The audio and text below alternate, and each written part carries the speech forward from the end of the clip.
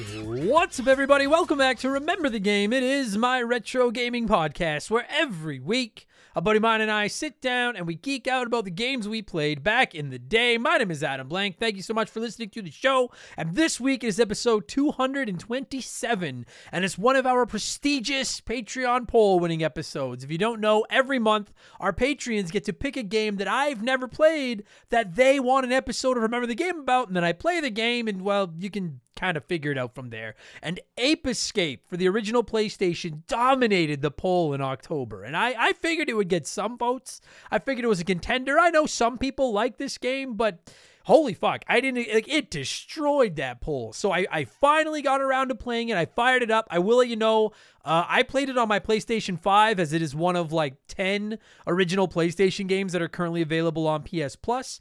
And yeah, I get it. It's pretty solid. Now listen, it is very, very, very much a showcase for the dual analogs on the original PlayStation DualShock controller. If you didn't know, this was the first game on the PlayStation that required players to use those analog sticks. And I knew that going in, and I was a little worried that it might just be a stupid gimmick game that people have rose-colored glasses view of, but it's not.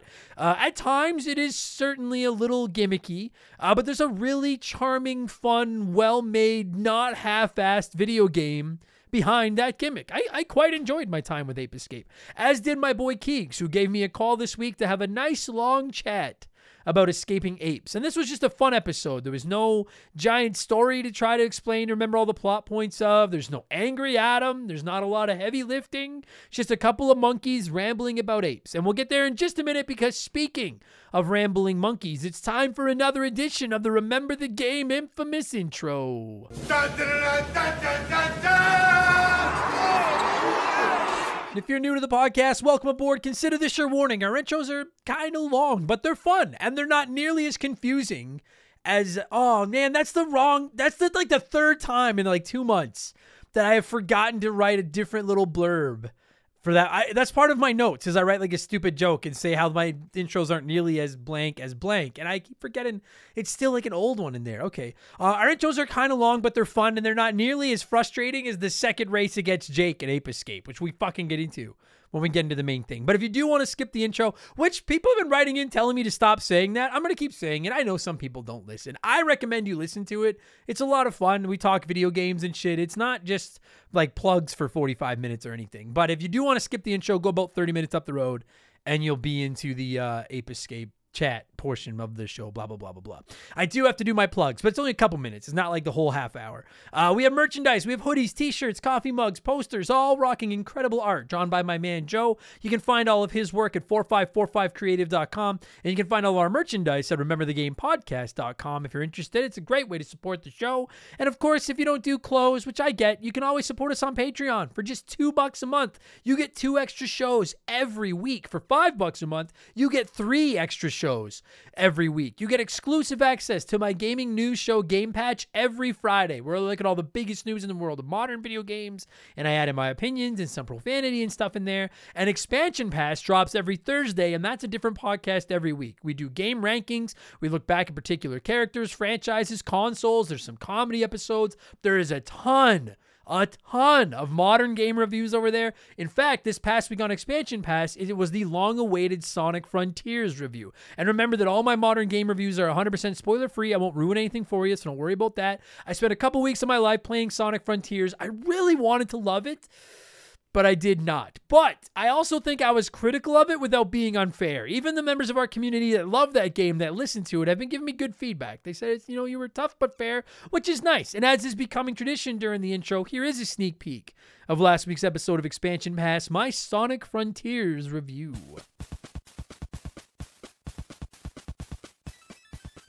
I really need to try to stay on some form of a fucking map here, or I'm just going to get completely lost. And my map that I've written in my notes is better than the maps in fucking Sonic Frontiers. It's open world Sonic, and I wanted to like it. But in my opinion, the open world in this game is like the open world in Halo Infinite. I liked Halo Infinite, but it did not need to be open world. I thought the open world fucking sucked. The gimmick wears off very quickly, and then it just isn't necessary. Now you're just running around for the sake of running around in this big, stupid, open, empty world. with just a ton of collectibles and random fucking shit all over the place. Winter Crocs nailed it. Winter Crocs wrote in and said, the maps look like something I would have made in Tony Hawk's Creative Park as a kid. Things just randomly placed everywhere. And that's my first major gripe with this game, is that I don't love open world games, but if an open world game respects my time and does it properly, I'm totally down with it. I like Skyrim. I like Fallout. I like The Witcher.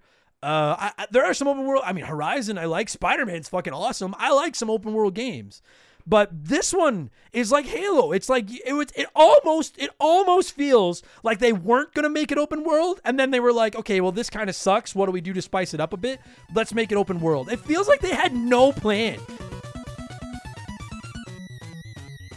And that's now available on our archives. And this week, for Expansion Pass 141, I thought I'd do one of my world-famous ranking episodes. It's been a little while since we did a countdown episode, and I want to talk indie games. I have never hidden the fact I love those little bundles of joy so much. And so this week, I'm going to count down my definitive top 10 indie games. So if you're looking for some recommendations for something new and cheap to play over the Christmas break, this episode is for you. It's going to be tough, because there's a lot of great indie games. But I'll give you my top 10 and explain why you should be playing them if you haven't. All right? So again, $2 gets you 2 extra shows a week. $5 gets you 3 extra shows a week. Plus, instant access to hundreds of bonus archived ad-free episodes of the show. Plus, you can join our Discord. You get a chance to vote on our Patreon poll every month. You can submit comments to be read on all of our shows. You can DM with me, and you get a shout-out right here in the intro and get to hear me mispronounce your name like I'm about to do to most of these people. A huge thank you to our newest patrons, Kyle Husfield, Dan Harrington, Another Shrubbery, Chris, Lord Ward, TBO Castlevaniac,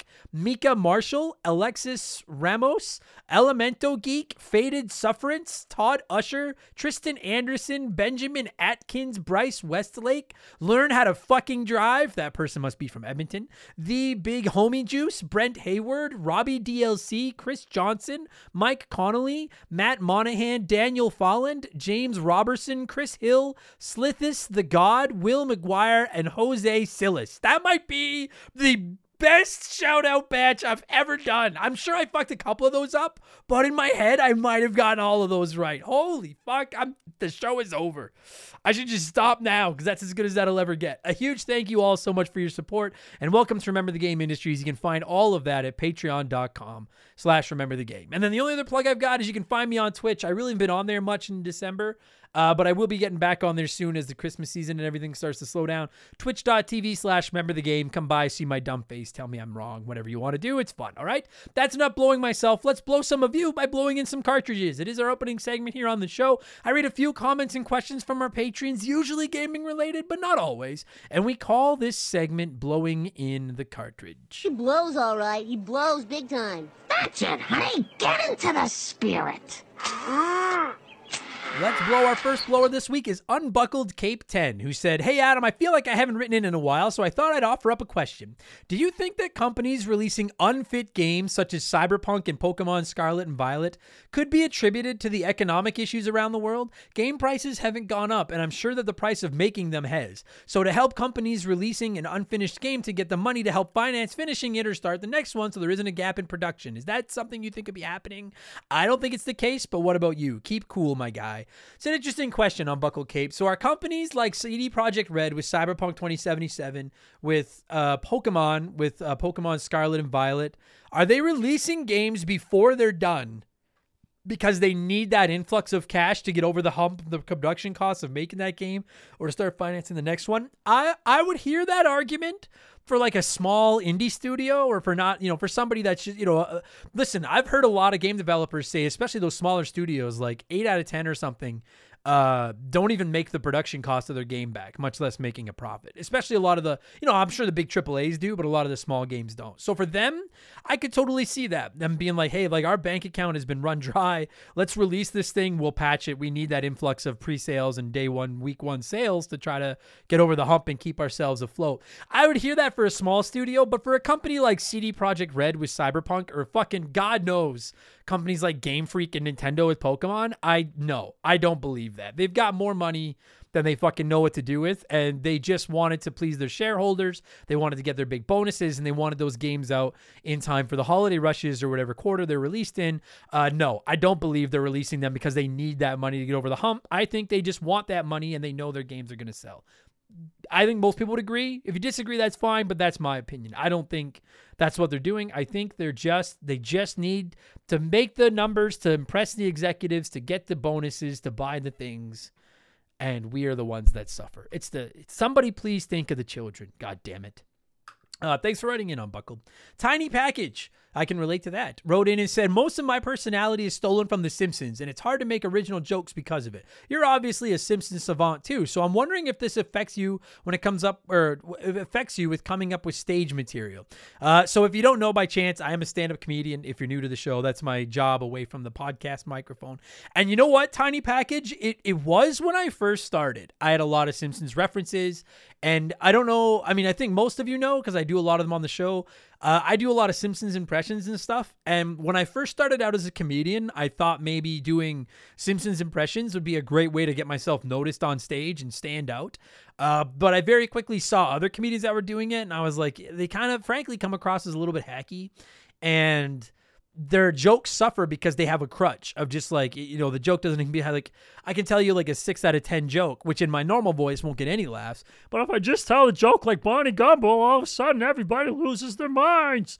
And it's like, it's a fucking crutch. So no, I specifically go out of my way to not talk anything Simpsons or anything that I've seen from The Simpsons on stage. So no, it doesn't affect my act at all. You know, Jerry Seinfeld is probably the biggest influence on my act.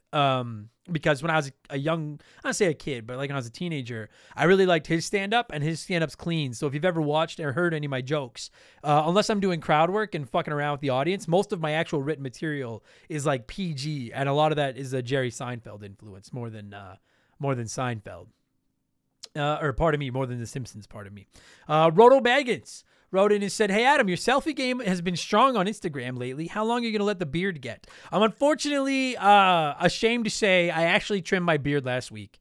If you don't know, my Instagram, mine is at AdamBlank17, and the podcast is at Remember the Game.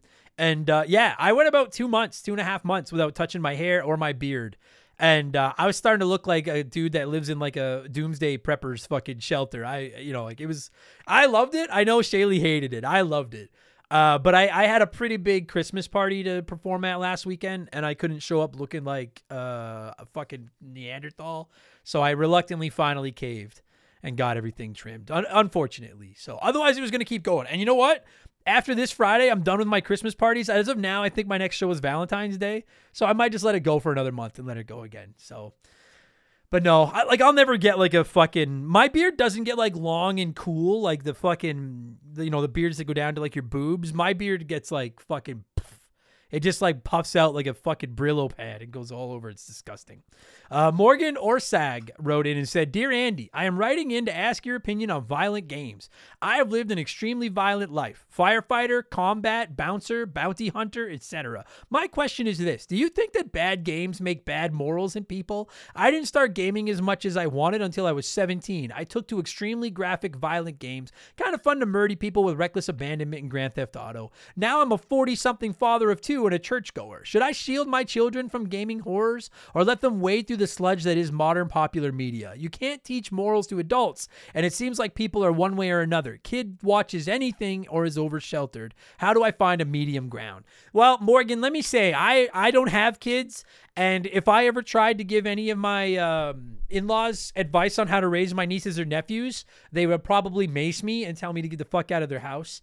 So I don't really know if I'm in a position to answer this, but I will say, now admittedly, I grew up in an era where like the most violent video game was probably Doom. Yeah, like, and I was allowed to play that. Like I wasn't sheltered growing up. My brother's younger than me, and my brother grew up playing Grand Theft Auto and stuff like that, and he turned out fine. I mean, he's weird, but he's not out shooting anybody or anything. So, I mean, I don't know. I mean, I know it's going to sound like kind of a bitch answer. And again, any of you listening that are a parent should not even take this with a grain of salt. You should just not take this because my opinion shouldn't matter because I don't have kids. I'm very much of the belief that like if the parents are doing their job and talking to the kids and making sure I think kids can play just about anything. I don't think I'd be letting them play, games where you can go around and like Leisure Suit Larry and stuff like that. But I mean, if I had a kid, I mean, once they were like teenagers, I'd probably let them play.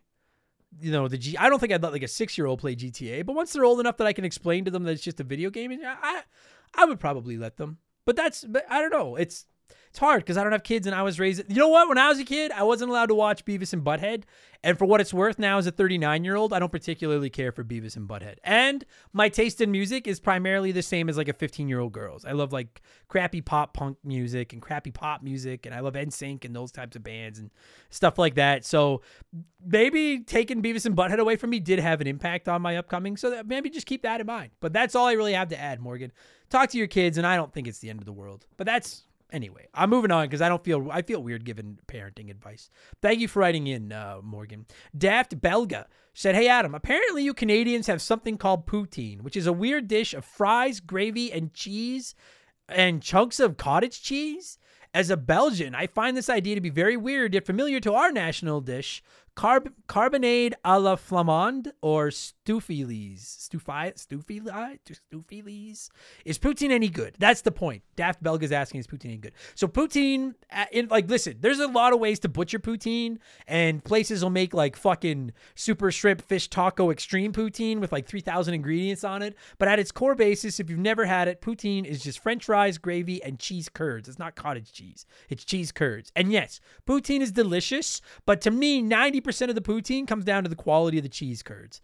I can live with a subpar French fry and I can live with mediocre gravy, but you need good. And if you've had good cheese curds, and if you haven't, then you don't understand what you're missing out on. Like a cheese curd, I think I explained it on the show a few weeks ago. A cheese curd, when you put it in your mouth and chew on it, it should sound like someone playing basketball. It should just squeak in your mouth. And you get some big, heavy, delicious, gooey, chewy cheese curds, drop them onto some fresh fries and gravy, and then they start to melt and get stringy, and it is not only good, it is fucking an orgasm in your mouth. But like McDonald's was doing poutine at one point, and it was like they should have gotten run out of Canada. It was fucking abysmal. So yeah, that's what it is, and yes, it's delicious. Toad Spit. I gotta try this other one. I gotta try this Stouffilies. That sounds good. Toad Spit wrote in and said, "Hey, Adam, first time blower here. I got a podcast question. What site or streaming platform did you upload your first episode of Remember the Game to, and where do you recommend that I start uploading?" I use Podbean. I started on Podbean, and that's the only site I've ever used. It is a podcast uploading whatever service. I don't know what you call it. I think I pay about $100 a year, and it's a little bit of a bitch to get set up, but once it's set up, you're done, and I still use it to this day. And now every Tuesday night, I upload every episode of Remember the Game. And once it's all set up then I just upload it there, and then it goes to wherever you're listening. Apple, Spotify, Google, Podcasts, Podcast Addict, all those. The only other site I go out of my way to upload them to are YouTube. I upload they're basically just audio on a still screen. But other than that, I only use Podbean, and I've been quite happy with them. So I can't speak to any of the other ones, but I've been using Podbean for about 6 years now, and I have no complaints about them. I forget, said, "Adam, is Mario Strikers Battle League worth 40 doll hairs? My son is 11 and is asking for FIFA for Christmas, but he plays on the Switch, and I can't bring myself to buy the Legacy Edition. I'm sure he would have more fun with the Mario Striker game, but I'm not sure. FIFA or Mario Strikers?"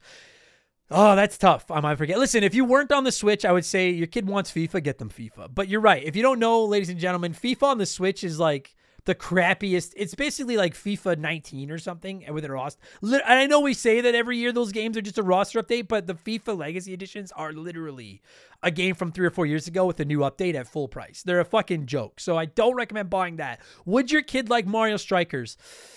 If he wants to play it with his friends, he's probably not going to like it. Like if all his friends are playing FIFA and he's got it, it's not FIFA. It's 4-on-4, and it's more of a focus on like tackling each other and using stupid items. And I gotta say, I poo-pooed on it when it first came out. I love Mario Strikers on the GameCube and on the Wii. I didn't love the one on the Switch, but I am slowly getting more into the one on the Switch. It's fun. But just know there's like, unless your kid's gonna play it online, there's nothing there. There's maybe 5 hours of gameplay there, tops, unless you're gonna play it with your friends or play it online. So you're probably in a better position to answer those questions. But it certainly is not like it's not simulation in the least. It's not FIFA at all. But I agree. I those fucking FIFA Legacy editions drive me up the goddamn wall. So I get you. I forget. I hope that helps. And finally, it's letter time. It's letter time. And Mal. Sorry, I don't know how to say your name. Mal wrote in and said it's Mal. Mal. I don't know. Hey Adam.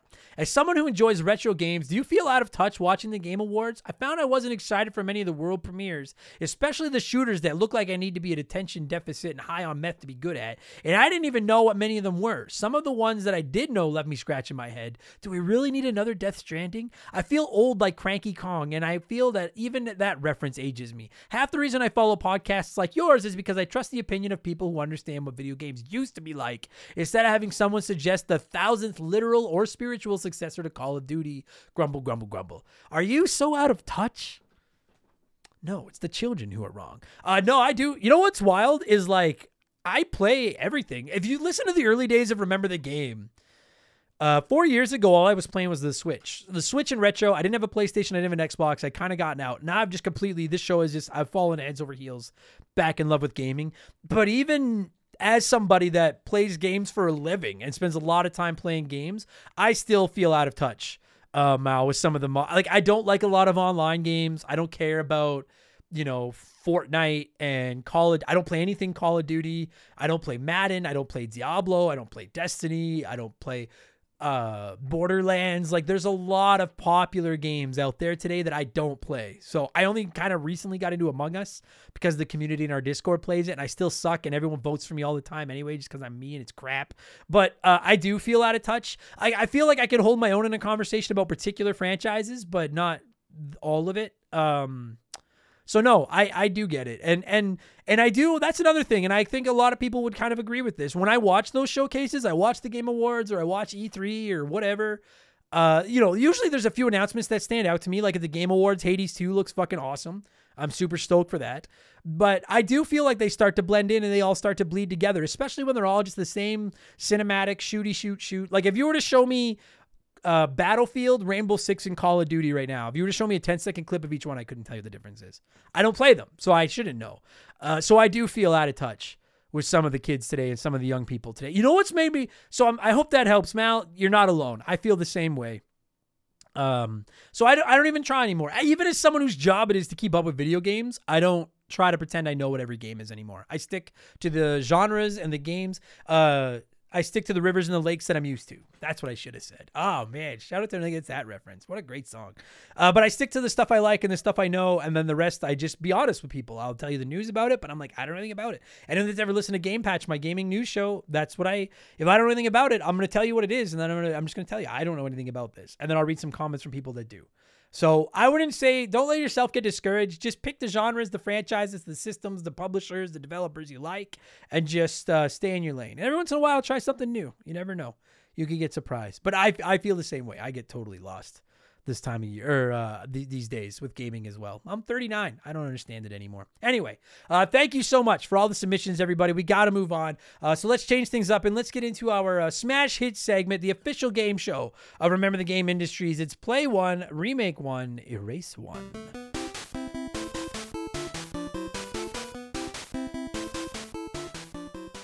And a huge thank you to Classic Concentration from the NES for unknowingly providing us with the theme music for the show. The rules are simple. Every week, I give our listeners 3 retro video games. They can play one as it was released, remake one as a modern game, and the third is erased from time forever.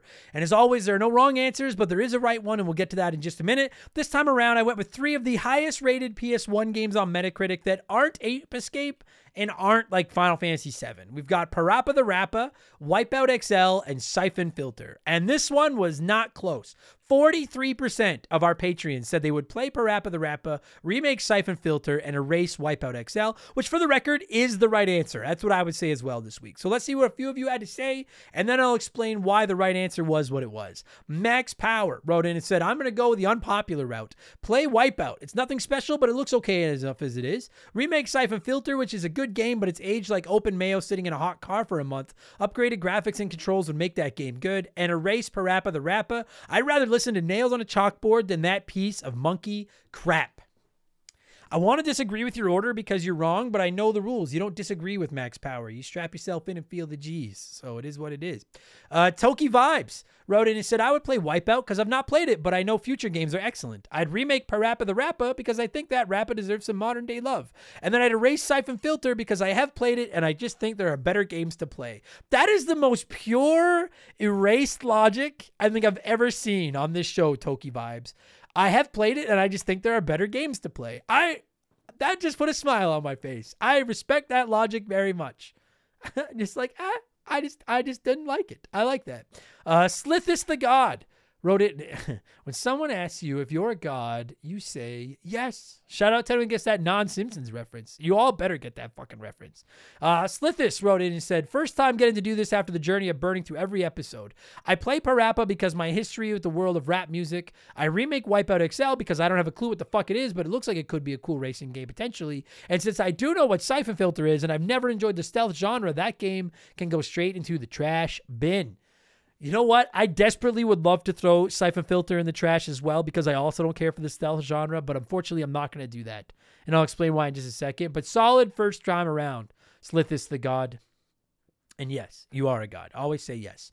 Eric Christian Powers Esquire wrote in and said, play Parappa because we played the shit out of that game in college and had a lot of fun with it. Some of those tunes are still stuck in my head. Never played the other two, so I'll remake Siphon Filter because the box art looks cool and delete Wipeout XL because the box art looks like ass. I just like that, Eric Christian Powers Esquire. Sound logic as well. You like one, you play it. You remake one because the box art looks cool, and you delete one because the box art looks like shit. I don't disagree with that.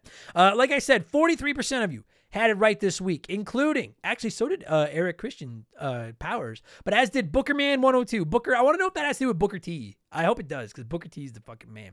Bookerman 102 said, this one was an easy decision. Play Parappa. It's amazing and still very playable as it is. Remake Siphon Filter. This was an amazing game when it came out, but could really benefit from a remake with modern controls and graphics. And that leaves Wipeout XL as the default choice to erase because rules is rules. You're fucking right, rules is rules. And thank you so much lately to everybody for respecting the rules of my stupid little show. I agree with 43% of you, including Bookerman. I would play Parappa the Rappa because I want to, and because it won the Patreon poll in November, so I'm contractually obligated to play it. But I've always wanted to.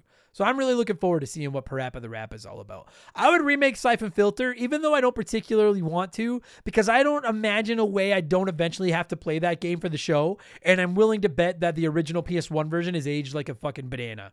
So I would remake it just so it's playable, and then I'm going to erase Wipeout XL, because racing games just aren't my flavor as a whole, and Wipeout XL literally is an extra large crash. That is what its name is, Wipeout XL, and I don't need that in my life. I don't need extra large crashes in my life, so I'll erase that one. Thank you so much to everybody that played along this week here in Play One, Remake One, Erase One. What have I been playing over the last 7 days? And then we'll finally get into talking Ape Escape. It has been primarily just two games. I've been flipping between God of War Ragnarok and Castle Crashers. Castle Crashers I'm playing because, spoiler, that is going to be next week's episode of Remember the Game. And God of War Ragnarok I've been playing because I still have a massive backlog and I still owe a lot of episodes to people. But this week was Ape Escape. Next week is Castle Crashers. Mark McHugh and I have a very special episode planned for Remember the Game number 229 at the end of December. But I'm not going to tell anybody what it is until I have to. And no, it is not Metal Gear Solid 3. And it's not a revisited of Mario is Missing. And we're not putting Mark McHugh back in the Hall of Fame. It's an actual game that we're covering. So those games I've played, they're all done and ready to go. So I'm like, whether I play through games for the backlog now or not, if none of them are going to get an episode until January. So I was like, now's the chance to try to knock a couple modern games off my backlog. I've been playing God of War Ragnarok like a fucking fiend. It is outstanding. And I promise you, probably not before the end of the year, because next week's expansion pass is going to be our annual Festivus airing of Gaming Grievances, and the week after that will be Listener Choice. Bet you the first episode of expansion pass in January is going to be my God of War Ragnarok review.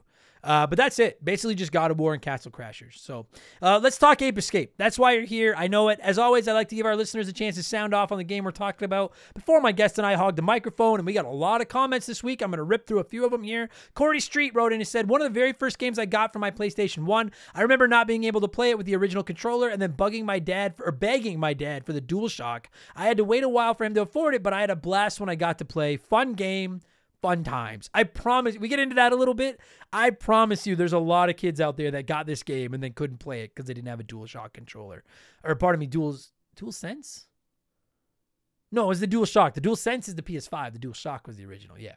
Jock Nerdington wrote in and said, the best game that's actually one long tutorial to teach people how to use a dual joystick controller. I will agree with that. It is one long tutorial, but it is the best game ever to be a long tutorial. I agree with both those statements. TBO Castlevaniac said, this game is all right, but it's got some weird-ass controls. I believe they use these specific controls to introduce the controller with analog sticks. I gave it another shot recently, but without camera turning, it gets annoying quickly. You know, I don't disagree with you, but I gotta say, I found the camera weird at first. I got used to it. I thought it was weird at first because I'm used to the, moving the camera with the right stick like everybody else. We can do this more on the show.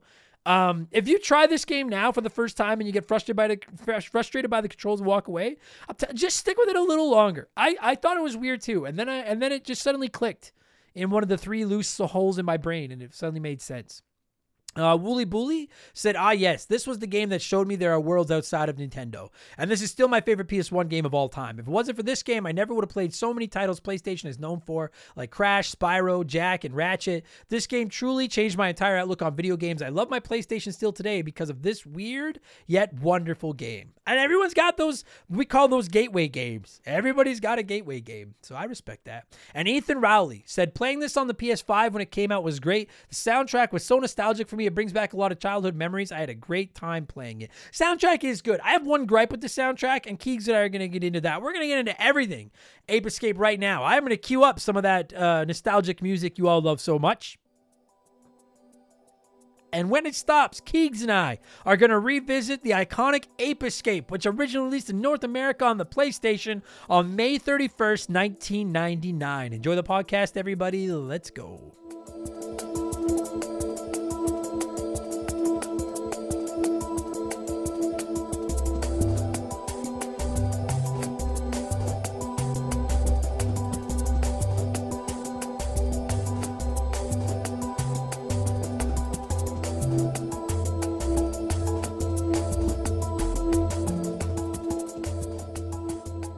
All right, so as I'm sure I mentioned during the intro and all that kind of stuff, this is one of our prestigious Patreon poll winning episodes, and because it is a prestigious Patreon poll winning episode, I decided to tap in one of our prestigious paying Patreons and also one of our Discord moderators and also just a buddy of mine who I think is a little bit of a monkey, and that is my friend Keegs. How's it going, buddy? Not too bad. You're leading up. I thought you were about to call me stupid monkey. I was like, wait, no, that's the wrong guy. No, I wouldn't do that. No. But now, okay, but now apes, before I got to say this before we start the show so I don't fucking get yelled at. Are apes and monkeys the same? No. I don't think they are. They are the same kingdom, but not the same family or genus or something All like right. that. Good enough. I was like, if I don't fucking throw that in there, sure as shit, I'm going to get the messages. People like, oh, well, actually, technically apes are considered blah, blah, blah. But I don't care. All right. They all are just look like they're among the best animals. I love monkeys. I think monkeys are fucking great animals. Apes, a little bit more indifferent because, well, they are cool. I'm not worried about monkeys rising up and taking over the planet. Apes make me a little nervous. Does that make sense? Yeah. I think that's fair. Oh, that's what it is. Okay. So the order is primates. And that's like us and also monkeys and apes, and then it goes into whatever. All right. So then, okay, good enough then. All right. There you go. History lesson on biology of apes and monkeys. That'll do it for this week's episode of What Are These? We'll be back next week where we discuss bees and hornets. No, they're both evil. Anyway, we're talking Ape Escape. Now listen, all right, I'm going to share my thought. I'm going to say, I quite like, before anyone's like, oh man, I love this game from my childhood. I hope he's not going to shit all over it. There's no shit. I like this game quite a bit, actually. A couple minor gripes, but for the most part, pretty impressive game. But as soon as this game won the Patreon poll, I feel like the poll hadn't even wrapped up yet. And you were like, hey man, I'll come on and talk Ape Escape. So I'll shut up and give you the floor. You put the poll up. Yeah, that's right. Yeah. As soon as you put the poll up, I was like, yo, I fucking love Ape Escape. So it's mine. Let me, the floor is yours. I played this game for the first time as a 39-year-old man about a week ago. What's going on? Why are you so passionate about these escaping apes? So I played this game for the first time as a 9-year-old Jesus. when it first came out. Like, I don't remember where we were at. I think we might have rented it from Blockbuster and then ended up buying it. But like, it was just, we were kids. I was 9, my brother was 6, and the cover had, crazy apes on it. Like, it looked like, it definitely like appealed to kids just the way that it looked, right? Like, it's like exploding bunch of monkeys running around on the cover and everything. We're like, Yeah. yo, what the fuck is this? Yeah. Except I don't think I swore, but we rented it and it was just awesome. Like, the controls were weird as shit because we weren't used to that at the time, but Yeah. like, I found the controls It was weird just- now, but not bad. And I want to clarify that. I don't think they're bad. It is so this is one of those games that, like, this was probably the game that people were most upset didn't get put on the PlayStation Classic. And the reason it didn't get put on PlayStation Classic is because it clearly needs the dual analogs, and the PlayStation Classic didn't have dual analogs because it's the cheapest piece of shit ever made. It's fucking hot trash. Yeah. So I understand that, but I've always, dude, I promise you, everyone listening to this, if you Google a list of the best PS1 games, Ape Escape will be on that list. It is always on these lists. And I don't know every game from the PS1, but I know quite a few of the big ones. So I was like, I want to see, like, why is this game on that list? And now that I've played it, I'm like, oh yeah, no, I get it.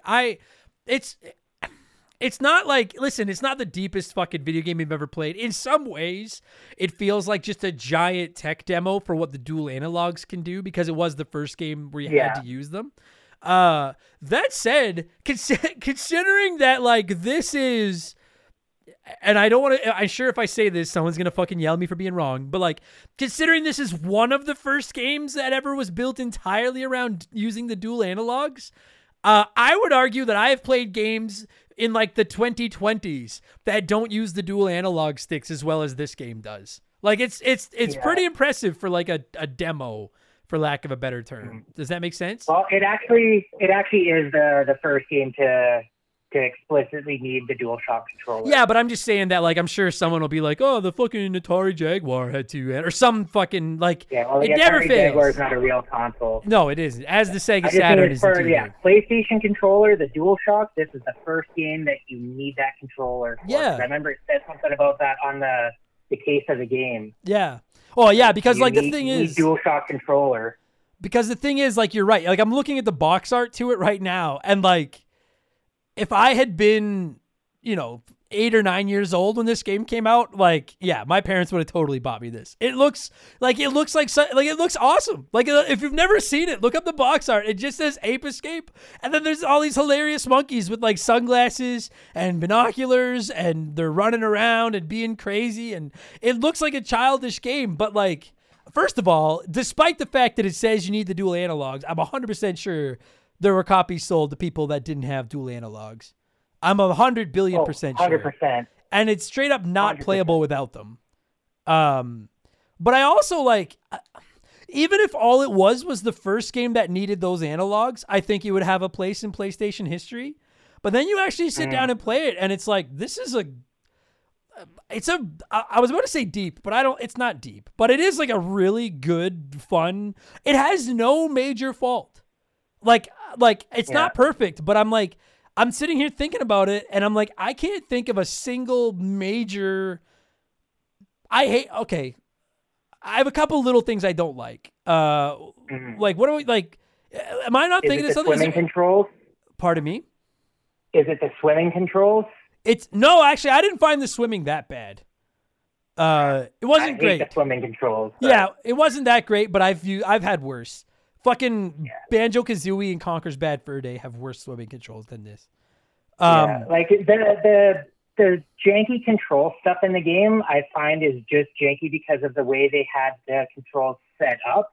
Because like all your gadgets and stuff use the right analog stick, and then you move with the left. Yeah, So that's just kind of how it had to happen. yeah. When they did like other stuff, like controlling like the RC car or like swimming and stuff, it's just like, yeah, it kind of has to be a little janky on how you control it because of just the way they already set up the control. Yeah, what I found funky about it was just like, and again, this is the first one, so it's I'm not going to knock points off of it because it's just a product of the times, but like, I guarantee you, and you know what? This may be the first time ever that I felt comfortable saying this. Everybody listening to this has played something modern and known that when you have the dual analogs, the left stick moves your character, the right stick moves the camera.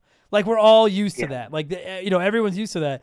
And so it did take me some time when playing this to try to get used to not doing that, because you're right. The right stick is whatever item you're holding. The left stick moves you. And I think it's R1 or something to put the camera behind you.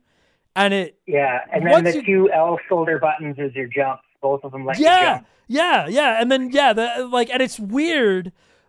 All you use those 4 face buttons for picking a different item, and then you use the right analog stick to use the item. And the first hour or so that I played it, I was like, what the fuck is this? This is stupid. But then once I got used to it, I was like, oh, this is fine. And it actually works surprisingly well. Yeah, because the reason I think it's harder for you to go back and play those controls is because, like you said, like the controls are pretty standardized by now with the dual analogs on what everything does. Whereas back then it wasn't, because dual analogs was a new thing. So they're just like, cool, it's just extra buttons. Let's see what we can do with this thing and, push the controller into what we need it to do. Yeah. And then the other thing, it's weird controls, but it works because it just does. Oh, it does. Yeah, it worked great. Like, the other thing I ran into a little bit was, I played this on my PS5 on PS Plus, and I don't know if maybe the PS5 controller is just a lot more sensitive than the original PS1 or not, but there were a couple instances, particularly, it's like the second race, I think, where you have to race that little blue-headed sack of shit, Jake or whatever the fuck his name is. And there's a part where you have to run along a really narrow, basically like a 1 block wide ledge.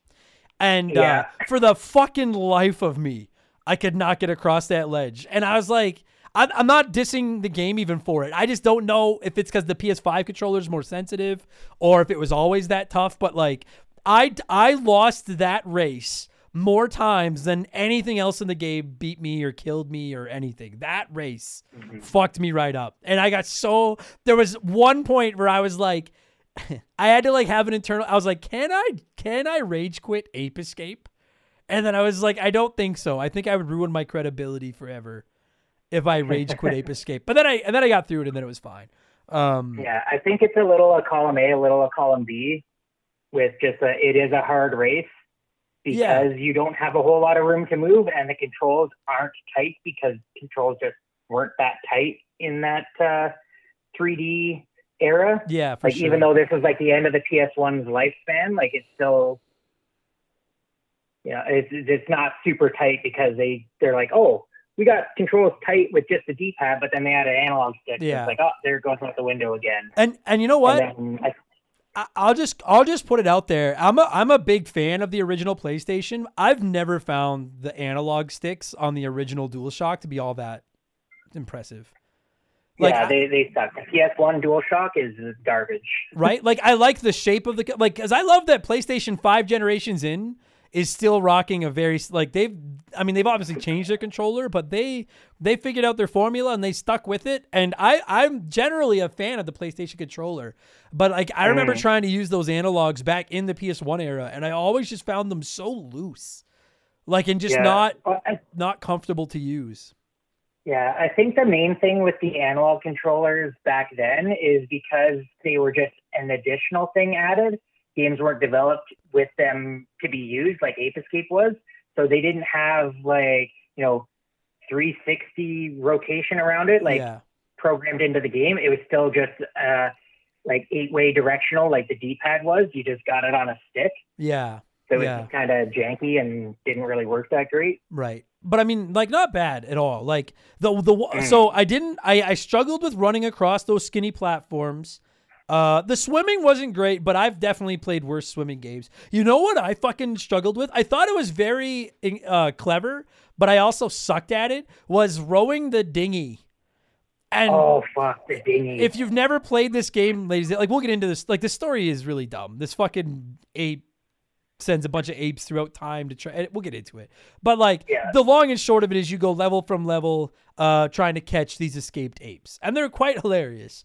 But you use these analogs for everything. Like Keeg said, it's not just like you use it to move your character. You use it to use all your different items, which we'll get into. And for like 90% of the time, I think it's quite clever. But there's a couple of instances where you have to get like a yellow like rubber raft, and then you just row with the 2 oars, and each analog stick is an oar. So if you only spin the left one, you only row with your left oar, and you'll just go around in a circle. So if you need to go in a straight line, you spin both analog sticks at the same pace, and it's like, rowing 2 oars. And like, I don't know if I'm just an uncoordinated piece of shit, but for the fucking life of me, I suck so hard. Which, to be fair, like I suck at like I go kayaking sometimes, and I'm pretty bad at that too. So maybe I'm just not good at boating. But like, oh my god, I just kept going around in circles and crashing into stuff, and I was getting so mad. But I'll give you that. The dinghy controls aren't that great. I found that there's like it doesn't like curve really well. Curve's the wrong word, I guess. Like it doesn't flow really well between like going like slow and small to like going like big wide circles. It's just like he's either flapping the paddle and missing the water, or flapping it like crazy and hitting the water. And you just gotta hope that you're getting the later, so that you're just always moving. But I remember countless times just constantly getting stuck and hitting shit and just not being able to get myself turned around. Yeah, the fortunate thing about it is I can't think of a single time in the game where like you're ever really put into like there's not really a lot of challenges. It's not like you have to row along like the edge of a waterfall without falling off of it, or you're usually just in like they're just like, hey, there's enemies in the water that can zap you, so just stay in your boat. And if it takes you 5 minutes to row your boat across the level, it doesn't really matter. So it's more of just a nuisance. It's not like it's going to kill you or anything, at least. Because the game is for kids, so it's like it has to be easy to like finish, but not necessarily complete. Yeah, totally. And let me say, dude, like I don't think this game is hard by any stretch, but there's some clever puzzles. And I'll just throw it out there right now. I did not 100% it. I did beat it.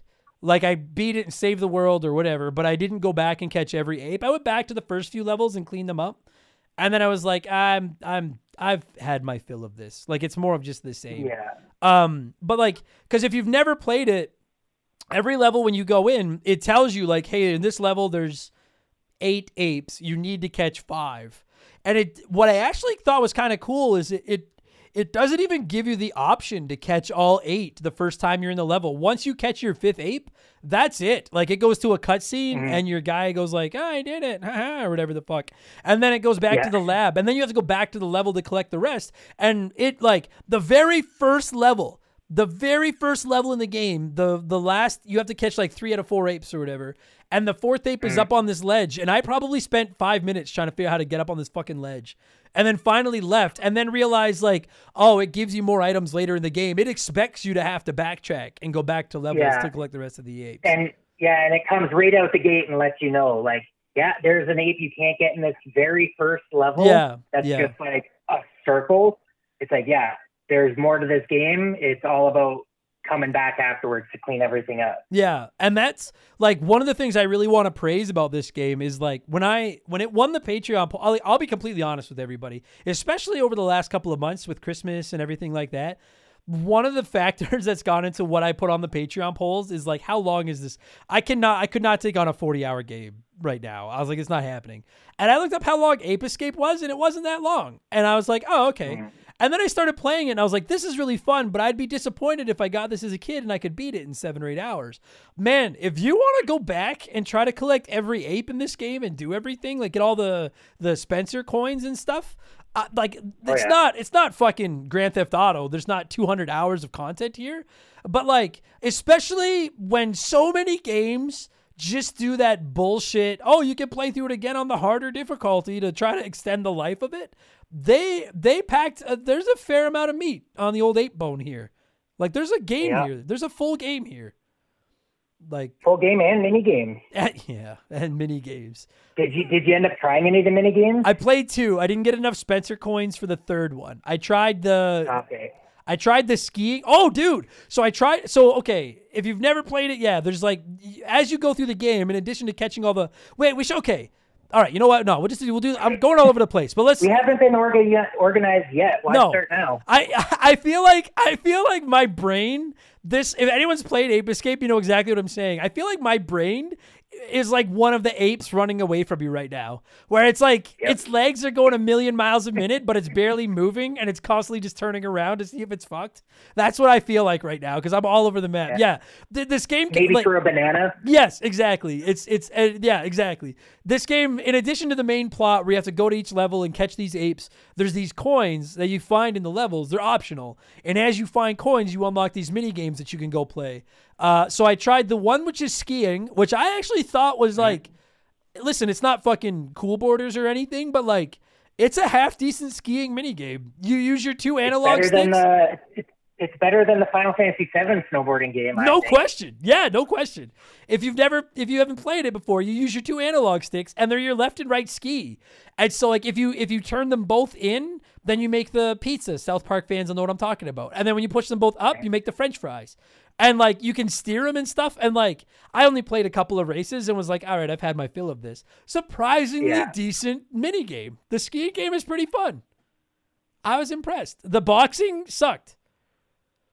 I remember liking the boxing a lot as a kid, me and my brother playing it all the time, but I haven't actually gone back and played it again as an adult, so I have no idea if it actually aged well. Okay, well, listen here. Not. I can explain twice why it's bad. First of all, I think I keep calling the boss Spencer. It's Spectre. I can't remember if I said Spencer or Spectre. Yeah, I can't remember if I said Spencer. I feel like I did. I'm going to get in trouble for that. But the first mini game is skiing, and it's like all the main characters, and you can ski, and it's fine. The second mini game is Spectre boxing, and this fucking villain has just taken a bunch of monkeys, and he's making them fight. It's cockfighting with monkeys, and he puts them in like. It's boxing. You're right. Classy highbrow boxing. It's cock boxing. It's just you take 2 monkeys and you put boxing gloves on them and you put them in a ring and they beat the shit out of each other. And I was like, this shouldn't be in a children's game. This is perverse. But then I actually started playing it and like. I see what they were trying to do. The left and right stick are your left and right gloves. And, you know, if you just tap them up, you throw a quick jab. If you pull them back and then push them up, you'll throw the big haymaker. You can use them to block. And, like, on paper, it's a great idea. But, like, I'll just go play Punch-Out. I thought the boxing, I played, like, half a game. And I was like, this kind of sucks. I don't want to. Like, it's cool that it's in there. It's a side game. It's whatever. But I thought it was kind of. Yeah, I think the mini games are just there just for, like, some extra fun. But also them just trying to see how they can use these controls for stuff. Like you said, totally. It's a tech demo for them to take the series into the PS2 and see what they can really do with it. Totally. Yeah, I wouldn't be surprised to find out that those mini games were like other games they had already developed, like, or they were just like tech demos, and then they were like, let's just throw them into the game. Like, they're not bad. I'm not dunking on them. I just don't care about them. Like, you play them, you know. There's a bunch of other Ape Escape games and stuff, like party games and everything. So they probably put them in those, maybe. Right. But yeah, there's a third game that's like a shoot 'em up, and I don't think I ever unlocked that one. Yeah, I think you need every single Spencer coin for that one. Yeah. Yeah, I had like, I think I ended the game with 28 coins, and you needed 40 or something, so I never got that. Mm-hmm.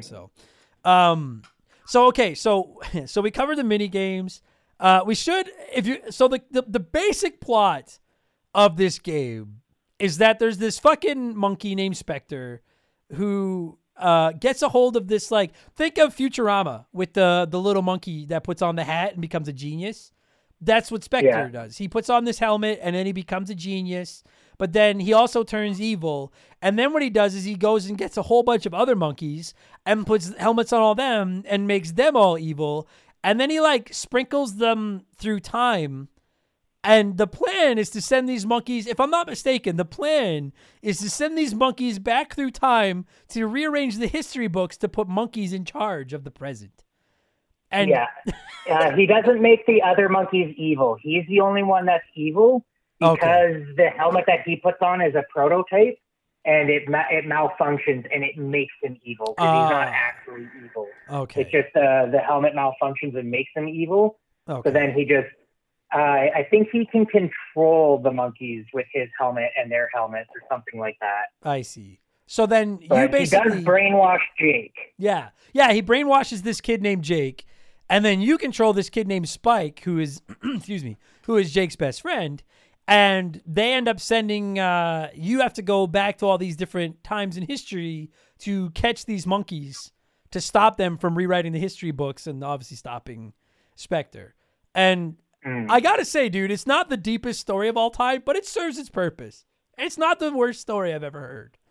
It's not. Yeah, And I would in some of the other games, they just do that same thing, like travel through time and everything, but they actually have it affect stuff more. So there's more like 8-themed things in levels as you're going around because they fucked up history. Okay. Yeah, this one, like, you don't really ever actually see, like, they just send you to like random like floating islands and shit.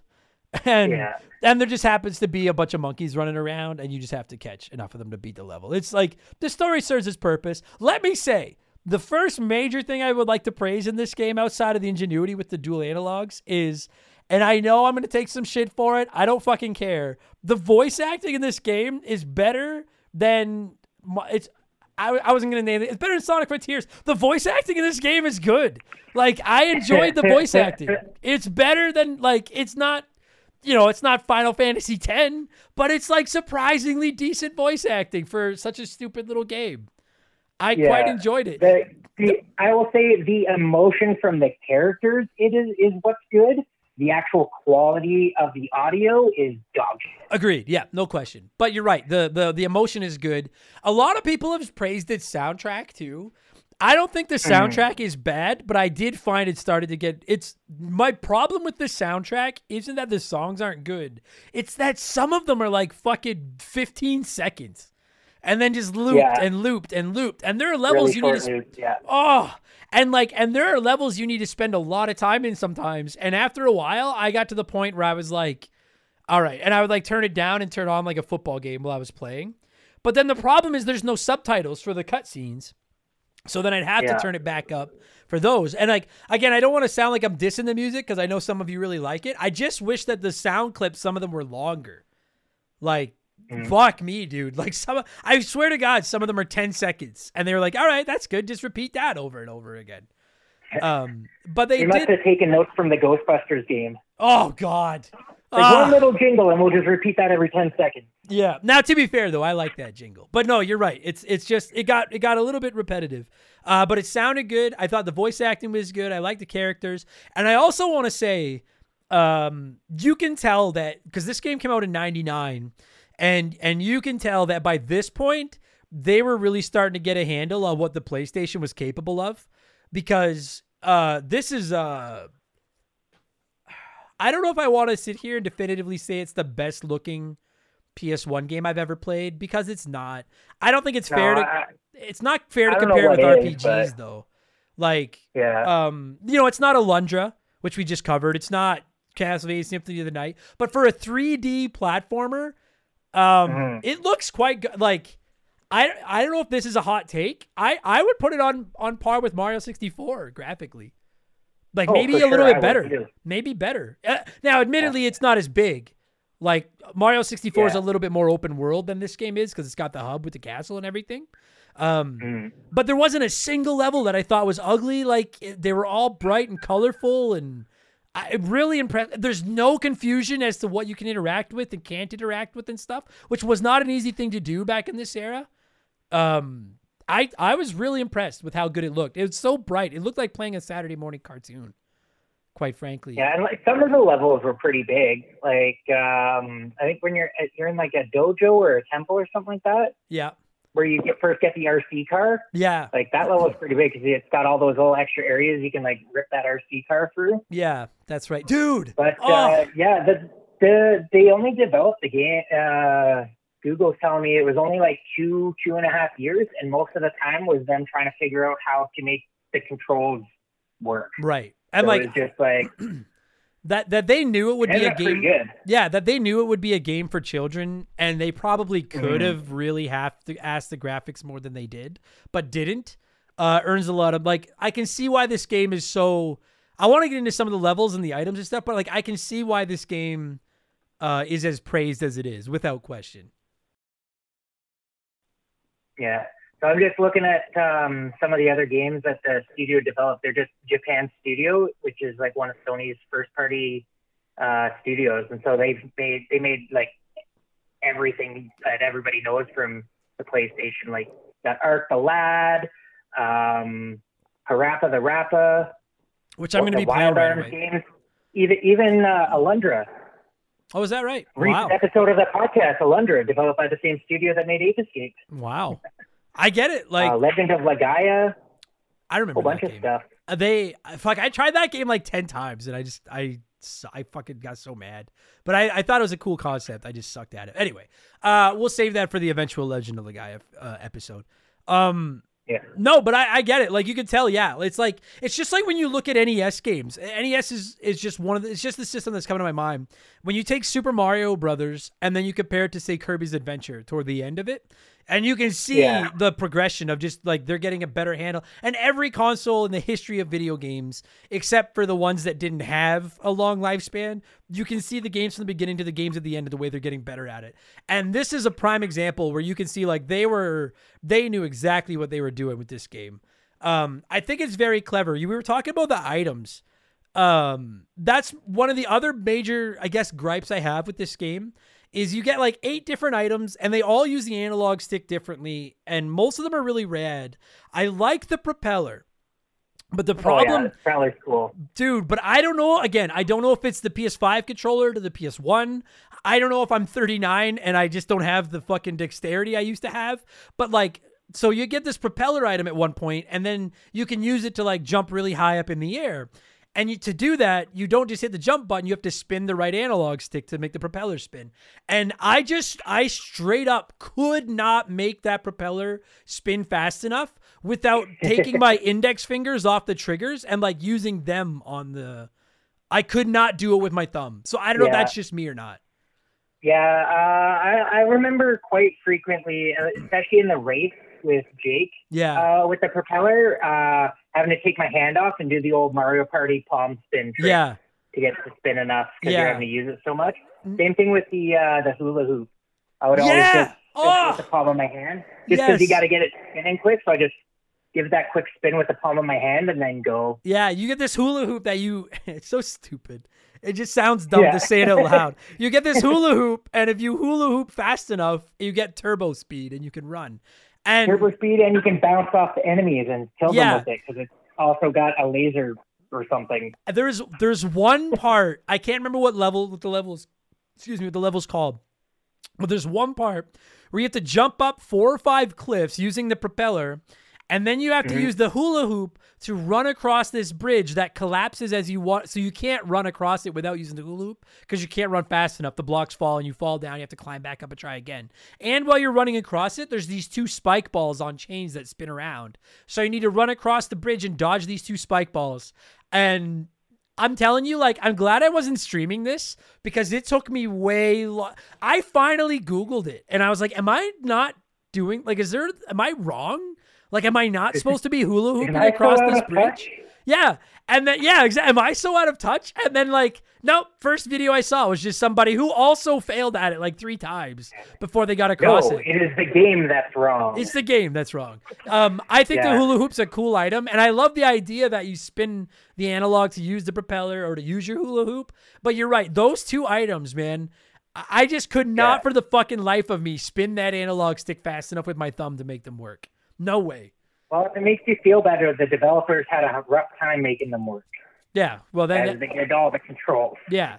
Again, not even slamming it. I struggled with those. Yeah. You know what I think the coolest item in the game is, and I didn't even use it very often, is the radar.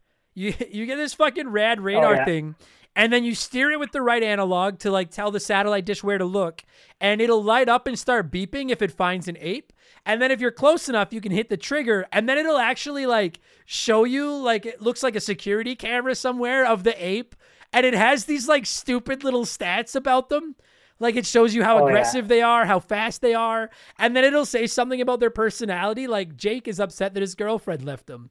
Or like Steve is mad or something. And like these stupid little made up facts. I just used it because I thought the facts were funny.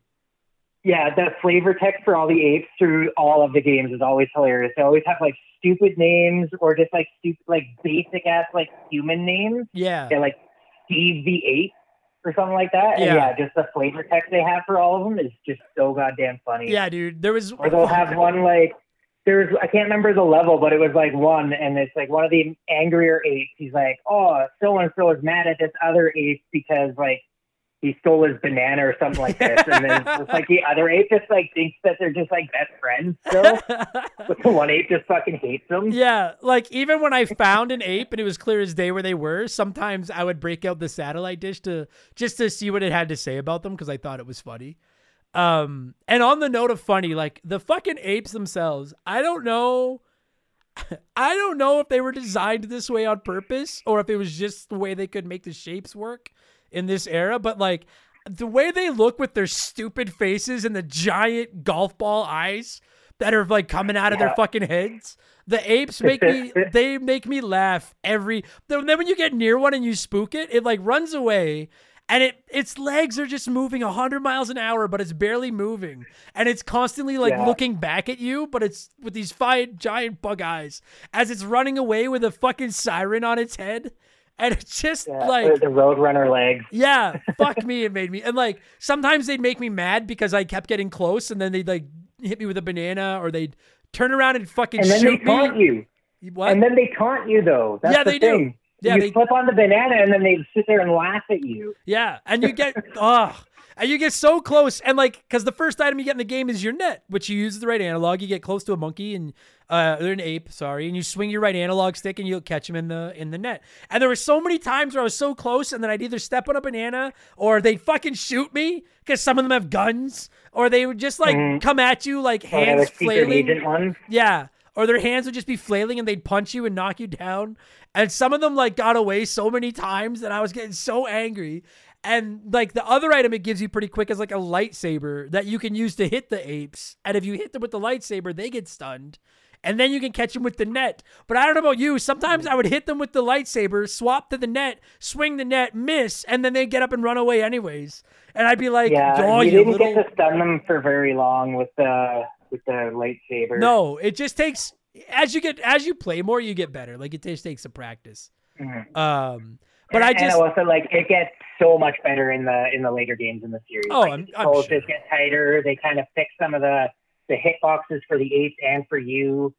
Improve the timing windows a little bit for stunning them, just so it's not quite as difficult. But. Right. No, I'm sure. Yeah, but I still like never did it make the only time I ever really got mad at the controls were trying to run across that bridge, and then I think it might be the final level of the game. It's close to the end if it's not the end. You have to climb this fucking. It just suddenly turns into like a platformer, like a real platformer, and you have to climb for like 10 minutes. And if you miss one jump, you fall, like you can fall all the way down and have to climb up this whole fucking thing again. And I don't know if you know what part I'm talking about. And like, I didn't think it was bad, but I got lucky that I didn't fall. I could see it being just like, and like, the thing is, it's like, it's not going to kill you. Like you have so much health in this game and every enemy you come near drops cookies. Like you're like, I died a few times, but your health is always replenishing. There's just a couple of points where like, it's hard to say it's a difficult game because I don't think it's difficult, but there were just the odd instance. No, but there's just the odd instance where I was like, holy fuck. All right. Like you took the gloves off. You've got a little bit of bite now. And do you know what part I'm talking about? This one part where you have to climb this fucking tower and you climb forever. Yeah. Like it just goes. Just climbing. Yeah. It's like, okay, that's enough of this. Yeah. And there's like I want to just catch monkeys again. Yeah, exactly. Yeah. Cause there's a couple of points too. Cause dude, I forgot you mentioned the remote control car. I think that's such a clever thing, but like, you control the remote control car with your right stick. You control Spike with the left stick. And there's a couple instances where you kind of have to follow the remote control car. And that like, it's not the hardest thing in the world, but it takes some fucking coordination that I don't have. Like, but it handles really well. Like, I love the remote control car. I just like driving the remote control car into the apes. Yeah. And I wouldn't even be able to get close enough to them to catch them afterwards. I just thought it was fun to run them down with the stupid car. But yeah, very clever. I thought, yeah, I mean, I guess it's a little bit of a pain in the ass that you need to pause it to swap items between the 4 face buttons. Mm-hmm. When you do switch items a lot, and like, I guess in theory it would be easier to just set them to like a shoulder button, or the D-pad, dude. The D-pad. You can't use the D-pad. Let me use like up, down. The D-pad controls the camera, does it not? I don't remember. Oh, does it? Oh, maybe you're right. But like, I think it does, yeah, because it's fucking janky to try and control the camera. Yeah, you might be right. Because you're trying to control the camera with the same hand as you're trying to move your character. No, because all I ever did with the camera was with like one of the shoulder buttons, you could just put the camera behind you, and I just did that the whole game. Like every time I turned. That's what I mostly did too. It was just like when you're trying to like line up a jump, you kind of got to move the camera a bit sometimes to figure out where you're going. So. Yeah. And fair enough. I just wish that it had been a little bit like streamlined the process of swapping items a little, but that was more of just a nuisance than anything. It's not like it took away from the game at all. I mean, I don't know what the fuck else there is to say about it. You just catch these stupid apes and then you beat the game, you beat Spectre. I did think the boss fights all sucked, but because they sucked, I liked them. Because I hate big, complicated 2-hour-long boss fights. And all the boss fights in this game are just easy as cheese, which I enjoyed quite a bit. Yeah, the boss fights get a little bit better in the other games. They're like actually kind of, you have to use mechanics and stuff to actually like beat them properly. Oh, yeah, like I found they're not too bad though. Yeah. It's not like frustrating, but it's just like, oh, I'm actually doing something for a boss fight instead of just the dumb shit from the first game. Yeah. Like the only boss fight that I thought to be at all clever was the final fight against Spectre when he's in his giant robot and he's knocking platforms away. And even that like was very easy. Dude, the final boss fight against Jake, you like get there and he has a race car and he's on a racetrack. And I was like, we've already had to race him twice on foot. So it makes sense that we'd wrap the game up in like a big car race. But then it turns out like, no, he just tries to run you over and you just fight his car. And like, it's not a complaint, but I just thought it to be an odd decision after you've made me race this man twice. How are we not wrapping this up in a race? But no, the final, you're literally at the starting line of a racetrack. And then there's just like a wall and you just have to lure him into running into the wall and then run around behind him and hit his engine with your sword. Or shoot it or whatever. And that was it. I was like, that's a fucking odd decision. But whatever. Yeah, just real basic. It's like they didn't know what to do. They're like, Spectre, that's the final boss, right? They're like, oh, no, we got to beat that Jake guy one more time. Yeah. But I mean, it's at the same time, it's like we're sitting here talking about the logic in a fucking game where a professor sends a little kid back in time with a lightsaber and a fucking magical hula hoop to catch monkeys. So fair enough. Fair enough. Man, I don't know what else there really is to say about it. Like, I don't mean to like kind of shortchange it, but like it's not, and I don't even mean it rudely. It's not the deepest game in the world. You just go level to level. It's actually, I think what I enjoyed about it was that it was so basic. It's a very basic game. But it's charming. It's bright and colorful. The music fits the atmosphere. The apes fucking kill me. Spectre is like the Sephiroth of monkeys, so that's rad.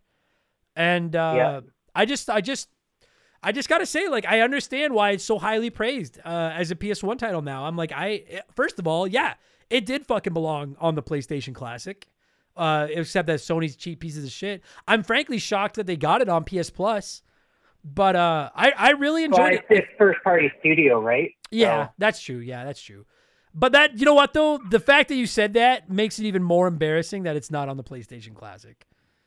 Like, because that's just it's definitely It's like Sony can say all they want that they didn't try and cheap out on it, but it's like literally one of your most popular games for the console.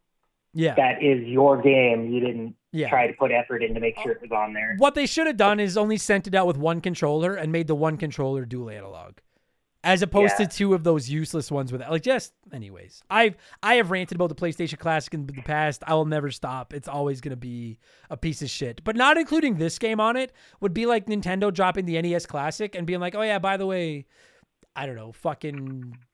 I don't want to say like Super Mario Brothers 3 because I don't think Ape Escape is PlayStation's Super Mario Brothers 3. but like one of their big trademark games not being on it. Like, it's just fucking ridiculous. Like Metroid. It'd be like releasing without Metroid on it. Like, this is a staple of the PlayStation library. And I thoroughly enjoyed it. If I didn't have as much to play as I do, if I didn't have to get on to other games, I probably would have gone back and tried to collect all the apes. Because frankly, they're not that hard to find. Some of them are hard to catch. Some of them are very clever. They're like hidden in areas and you need to figure out how to problem solve and use your various items to get in there. But as long as you've got that radar, it tells you how many apes are in every world. You can use the radar to tell you what direction the apes are in. It's more of just a matter of if you want to take the time to catch all of them. Yeah, there's a couple ones that are kind of hard to find even with the radar, but that's just because like it'll just always show you them even if they're in like a different zone or something like that. And then it's just a matter of trying to make sure you get to the right zone. Right. But even then, none of them are like you're gonna pull your hair out trying to find this monkey. No, not at all. No. No, the hardest thing is catching some of them. Finding them is doable. It's trying to actually get a net fucking wrapped around something that's hard. And then I guess if you do collect all of them, there's like a new fight. Like I never did it. Apparently there's like an extra like boss fight, but I didn't get that far in the game. And an extra item too. You get like this punching glove. Oh yeah. No, you get that when you beat the game. I did get the punching glove. Okay, that's just from beating the game? Yeah, I did get that. And it's just like remember. Yeah, it's just like the glove on the spring and you can use it to like destroy some stuff and I don't know. It's a neat little game. In the face with it.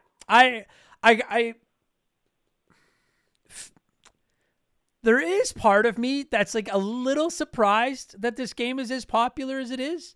Not because it's bad at all, but only because it feels like it really does feel like kind of a niche title. Like a lot of my friends that had PlayStations back in the day didn't have the DualShock. Like we didn't have the analog controllers. We just had the basic PlayStation controllers. So I guess maybe there's a small part of me that's surprised it's so beloved, but I get because I didn't know everybody had that controller, but apparently everybody did. And I guess I was just poor. That's why we didn't have it. But yeah, like it definitely was more successful in Japan than it was in America. Like I think it was like kind of one of those like more niche, like cult classic, not quite like a little bit above that in America, but like it was hugely popular in Japan. And there's like a whole bunch. Half the games are Japan exclusive, and like all the other stuff. And like deservedly so. Like I was thoroughly impressed. I was like, it's not like I said it a while ago. They could have gotten away with just making this a novelty. It's more of just a glorified demo for what the analogs can do, and I don't think it is. I think they really did. They really did put some work into this, and I was quite impressed with it. And quite frankly, I find it a little bit I think this should be up there with like Ratchet and Clank and them. Like this should be one of their like staple franchises. And I don't know why it's not. Yeah. Like it'd be so easy to just make more of them and just come up with new puzzles and new items. It's been dead for a long time. Like, they put out a PlayStation Move Ape Escape in 2010, and like that's it. And like that just seems insane to me. Like it's just like, listen, I'm not gonna sit here and say that I want a new one of these more than I want a new one of Sly Cooper because that's not true. But I'm like, dude, even if you're not gonna use it, like I guarantee you, if they went out and sent a message out to a bunch of studios and said, "Hey, we'd like to revive Ape Escape. Does anyone want to work on it?" In a heartbeat. Somebody would scoop this up in a heartbeat. Dude, this game, I put this game on the Patreon poll, quite frankly, not thinking it had a chance. Like, I'm not upset that it won, but I was like, this isn't going to win. And it ran away with that Patreon poll. Yeah. It ran away. So. Yeah, I was surprised to see that too. Yeah. Like, so clearly there's a market for this franchise. And, I mean, I guess it's a better problem to have to be like Sony with Sly Cooper. I know they don't own it, but like Sly Cooper and Ape Escape and stuff, or Nintendo with F-Zero and Punch-Out, as opposed to being like Xbox and being like, man, we'd love to have a franchise. Because like, and I love Xbox, but the fact remains that they don't have this problem. I just wish we get more. I'm like, I'm going to play Ape Escape 2. And I'll probably play Ape Escape 3. In case anyone's like, when are you going to play them? I don't know, but I will play more of these games. I'm impressed. I thought it was a charming little game. If you have PS Plus Premium, It's on there. Remember the game Seal of Approval. It's a fun little game. It's worth checking out. And you've got save states and rewind, so if you get stuck on that race against Jake, you can cheese your way through it. And you probably will, because he doesn't run on that ledge worth shit. So, you got anything else? I think we touched everything. Is there anything else you want to rant about? I think that's about it. All right. Then, I wonder, oh man, the smart thing to do would have just been to be like, let's just score it out of however many apes there is, but I didn't look up how many apes there are. I don't even know how many apes there is. Okay, I'm looking. Just buy me some time. Just say something. Something. Something.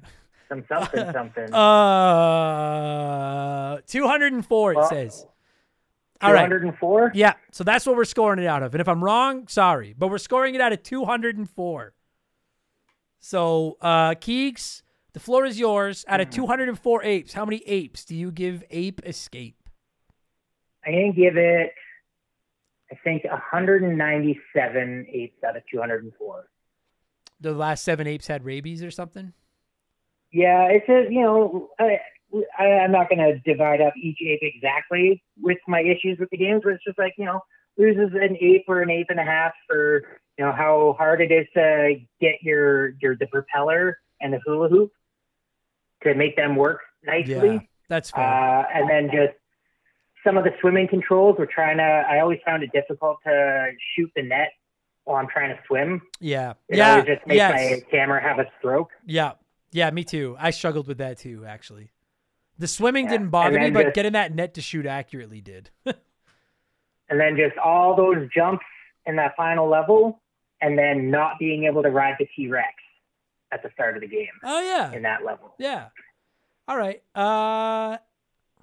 Those are all good points. Yeah, I'll probably give it like... I'll give it like 190. I'd give it like an 8.5, 9 out of 10. I was impressed. I didn't feel like there was a lot of fat. It didn't waste my time. There was more there if I wanted to go back and play it. I thought for the most part it controlled well. Although I did agree I struggled with the hula hoop and the propeller thing.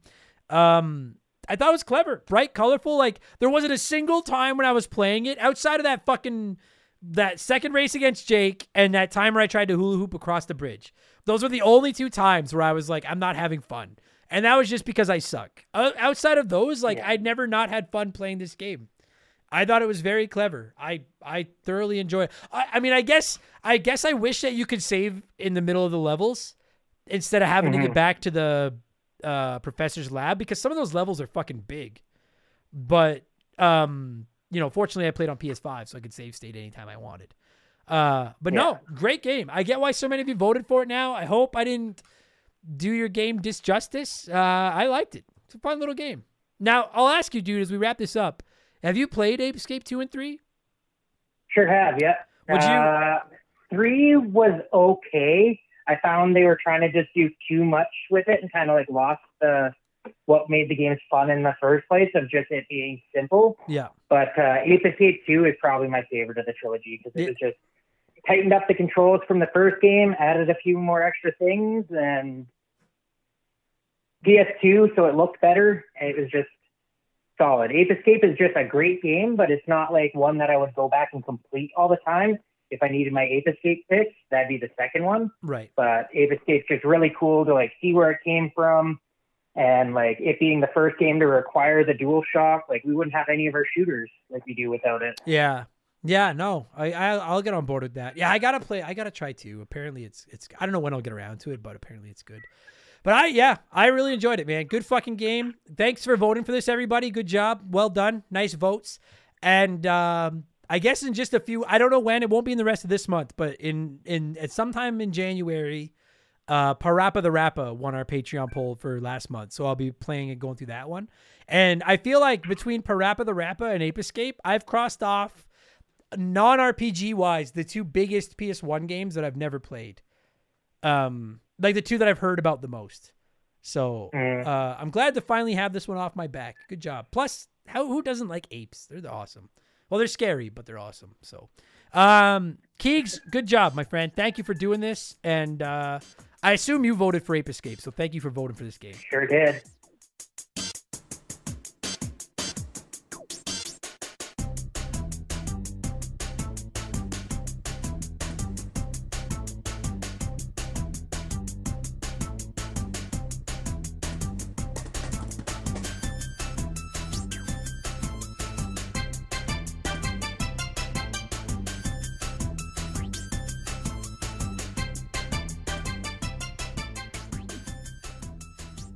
that's going to do it for this week's episode, Keeks. Thank you so much for giving me a call and talking Ape Escape. And thanks so much to all of you that voted for Ape Escape because it was delightful. And even more importantly, thank you to each and every one of you hot dogs listening to this right now, whether this was your first Remember the Game or your 227th or any other number. I don't give a fuck. No matter what number it is, thank you so much for giving us a chance. I know there's a lot of retro gaming podcasts out there, and for whatever reason, you clicked on our crappy self-made art logo thing and decided to try ours, and I appreciate it more than you could possibly know. If you didn't hate it, leave us a nice review, would you? I'm not sure what they accomplished, but I'm going to keep asking for them because the good podcasts are doing that, and I need to keep up with them. And if you want more of this, there are literally hundreds and hundreds. There's about 160 or so expansion passes, about 120 game patches, and about 90 Rambling Idiot podcasts, all waiting for you over at patreon.com/rememberthegame. Subscriptions start as low as $2 a month, and in exchange for that $2, you get 2 additional shows every week, ad-free, plus instant access to the back catalog, plus all the other benefits like writing into the show and DMing with me and joining the Discord and all that other good stuff, right? Patreon.com/rememberthegame. I'm also on Twitch. If you go to twitch.tv/rememberthegame, I'm there whenever I have time. Haven't been on there much lately, but I will be again after the holidays, I promise you. And we have a P.O. Box. You can find the address at rememberthegamepodcast.com. No big gifts. Just shoot me a postcard, a letter. Let me know where you're listening. I'm very behind. Anyone that sent me anything recently, I haven't written back in a while. I'm sorry. I've just been busy. I'm behind. I try to write more than just a, hey, thanks, and scribble my shitty autograph on a postcard. I actually write you a message, but I will be getting all those out soon, I promise. It's just with the delay with the mail and Christmas and everything. You may not see them until I don't know when, but I promise you, I got to get caught up and I will soon. All right. That's going to do it, everybody. I'm going to thank some Patreons and get out of here. We will be back tomorrow for all of our Patreons with a countdown list where expansion pass, where I'll rank my 10 favorite indie games of all time. Game Patch will go live on Friday with all the biggest news in the world of video games. And we'll be back a week from today with Remember the Game number 228, which, if all the stars align, will be about Castle Crashers, one of the best damn beat 'em ups ever made. Thanks for listening, everybody. Talk to you on the next one. Cheers. Goodbye. Remember the Game is brought to you by our Patreons. I could not puke up all the content I churn out every week without all of your support. The following people are at the senior executive vice president level or higher at patreon.com/rememberthegame. And as such, I am contractually obligated to go through their names as quickly as possible. Think like the credits at the end of like a cable movie where they're just flying by as quick as possible. But a huge thank you to Makeshift Mallow, Magic Money, Joe Buck, Sharonic, Andre, Amanda Hug and Kiss, King Muhammad, Dave McGee, DNA Gaming, Slick Rick, Doug Dorn, Chris Fleury, Charlie Medeiros, Andrew Wright, Jordan, Fraser Burns, Angry Ticks, Dave Thompson, No One Cares, Aaron Lawson, Nathan Tremblay, A-Town, Morgan, Zane Donovan, Ryan Kinchin, Mike Maloney, G9 PSX, Mercury 869, Wolfgang Darren, Sam Wright, Andy Hudson, Doogie, Wolf Magic 21, Johnny CCDC, Joe LeBlanc, Squints, Titan 420, Zonko 504, Russell Aldridge, Jeff Bergeron, Captain N, OT Plays Games, Too Tired for Life, Tunable Power, John Woodruff, Randy Barrage, Just a Fish, TP Pooper, Denzalo, Holmes, Zach Shepard, Chris Dickin, Matthew D'Amico, Frosty Feet 492, Triple, Chugger 22, Elijah Burns, Stephen Parnell, Ray San Juan Tonga, DBXJ, Jameer Williams, Steve Dalp, Phil McCracken, Mizuru, Nicholas Chaffee, David Marcus, Phil Lencher, Ruben Elizald, Eric James, Jake Carter, C-Spin, Thomas Smith, Ian Keg, Nicola, Munch Makuchi, Leroy Westrich, Jerry the 3D Printed Saustrich, Russell Evolva, Sean Ramos, DP Cooper, Stud Still Smash, Mojo the Helper Monkey, Brant, Gabe, Dan Fusselman, Fuzzy99, Decoy Man, John Jameson, Wyatt the Surgeon who's not a surgeon row, Blaine the Hoagie Man, Scary Terry, Bucky the Beagle Herder, Edridge FPV, Hagel Waffle, High Plains Drifter, K-Atch, Timothy, Joe Stone, Chris Williams, Oroku Saki's Gardener, Nicole Novak, Cody Richardson, Dem Boys on the Roof, Current, Remember the Game Hall of Famer Mark McHugh, James Juan Francesco, John of the Adult Children Podcast, Matt Hamilton, Nomad, Daniel DeVore, James Black, Drugs Are Bad, Sam Carpenter, Nerdy Hybrid, Adam Fletcher, Colin Bollinger, Pinball Mage, Joey Mercury, Theran, Squeak Nuts, Isaias, Timmy the Exuberant Turtle, Brian Neese, Christian Gabriel, Maverick Marty, Musty Beetle, Bud Lightyear, Phil Vow, John M. Watkins, Beef Dingleberry, Hitchy Poo, Arctic Fission, Bulma Simp, Mark but not McHugh, Trevor McKee, Quiet Place Queen, Cam Nelly 23, Zamatos, Skilleroony, Lugnut, Oh My God, It Froze, Bobby Litton, Brandon DeZeba, Roger Russell, Kia Pup, Works For Me, McGrathen, James Sanabria, Derek Cox, Dakota Guy, Alexander Camps, Ryan Perry, Alex R., It's the Bigfoot, Graham, Ichi Nutsuru, Mr. Papa Giorgio, John Drews, Solomon Soto, Darth Skywalter, Denton Van Zandt, Postman, WestGen Nick Creature, Hattrick Swayze, Adam Martinet, Naif E, Dr. Nightmare 23, Tone Boat Swiss, Kevin Monroe, The Stone Shooter, Shorzy, Lord Longrod, Von Hugendong II, Max Saindon, Alexis Ramos, Faded Suffrage, Tristan Anderson, Benjamin Atkins, and Robbie DLC. That is easily the single best batch of Patreon shoutouts I've ever done. Holy fuck. Oh man, Purple Monkey Dishwasher. Wow.